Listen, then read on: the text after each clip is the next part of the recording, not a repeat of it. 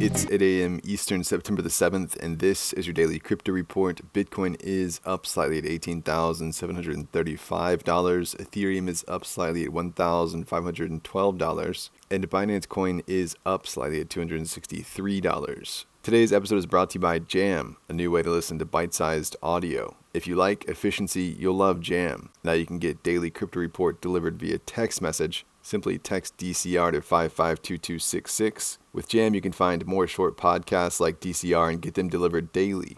Text DCR to 552266 to try it out. Well, two former Revolut employees, including Chief Revenue Officer Alan Chang, have raised a $78 million round for their Web3 energy startup Tesseract. That's $30 million in traditional funding plus additional funds from selling their native token. Chang's history goes back a long way with Revolut. He was employee number 5. Tesseract details are still thin, but the firm is expected to operate as a vertically integrated renewable energy company that buys energy from generators at fixed prices that are then offered to consumers. Tesseract, for its part, will tokenize the power purchase agreements. Their website promises commission-free energy that is up to 10 times cheaper.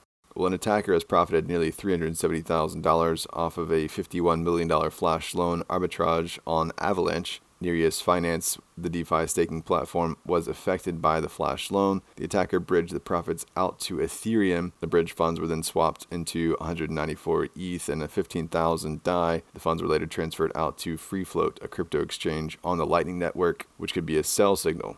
The Circle CEO has responded to Binance's moves against its own stablecoins on the Binance platform, saying Binance's decision to convert USDC automatically to BUSD will be good for liquidity, taking to Twitter to illuminate that Binance is trying to consolidate dollar liquidity with cash equivalent stables. It's good for liquidity and market depth for USDC. Well, the new UK Prime Minister Liz Truss has appointed Kwasi Kwarteng to be the new finance minister. Kwarteng has been overseeing the government's business, energy, and industrial strategy department, which notably includes blockchain innovation. Former finance minister Rishi Sunak had plans to turn the country into a crypto hub before he resigned from the post in July. We'll have to wait and see Kwarteng's true feelings for the blockchain and crypto space. And finally, 3AC has withdrawn $45 million from Curve and Convex in the form of $33 million in staked ETH from Curve and $12 million in different assets from Convex. The wallet they withdrew the funds to now holds $57 million. The purpose behind the moves for the troubled fund is unclear. Well, that's all for us today. Visit us at dailycryptoreport.io for sources and links. Text DCR to 552266 for text delivery from Jam. And listen to us everywhere else you podcast under Daily Crypto Report.